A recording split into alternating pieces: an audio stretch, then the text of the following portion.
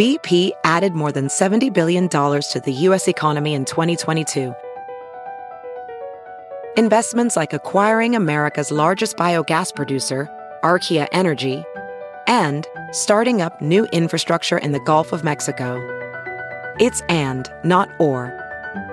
See what doing both means for energy nationwide at bp.com/investing in America.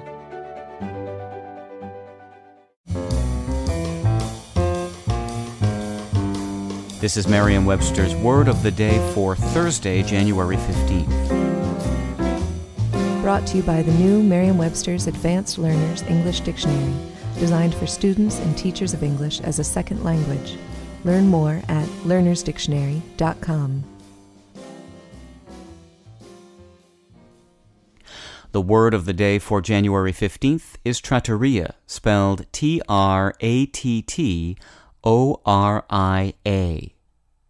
Trattoria is a noun that means restaurant, specifically a usually small Italian restaurant.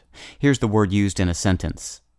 Asked by his brother to recommend a restaurant, Marco suggested his favorite trattoria, which has the best linguini Bolognese in the city. In Italian, trattore is the word for an innkeeper or a restaurant owner. That word derives from the old French verb traitier, which means to treat, and is derived itself from the Latin word that means to drag about, handle, or deal with. Trattoria, which first appeared in English in 1832, is one of several words that have entered our language to refer to a kind of specialized eatery, in this case one that specializes in Italian cuisine.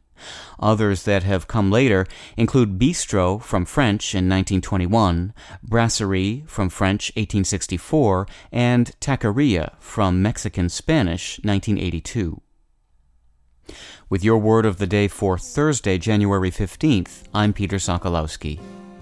Visit the all-new learnersdictionary.com, the ultimate online home for teachers and learners of English. A free online dictionary, audio pronunciations, custom study lists, and interactive exercises are available now at learnersdictionary.com.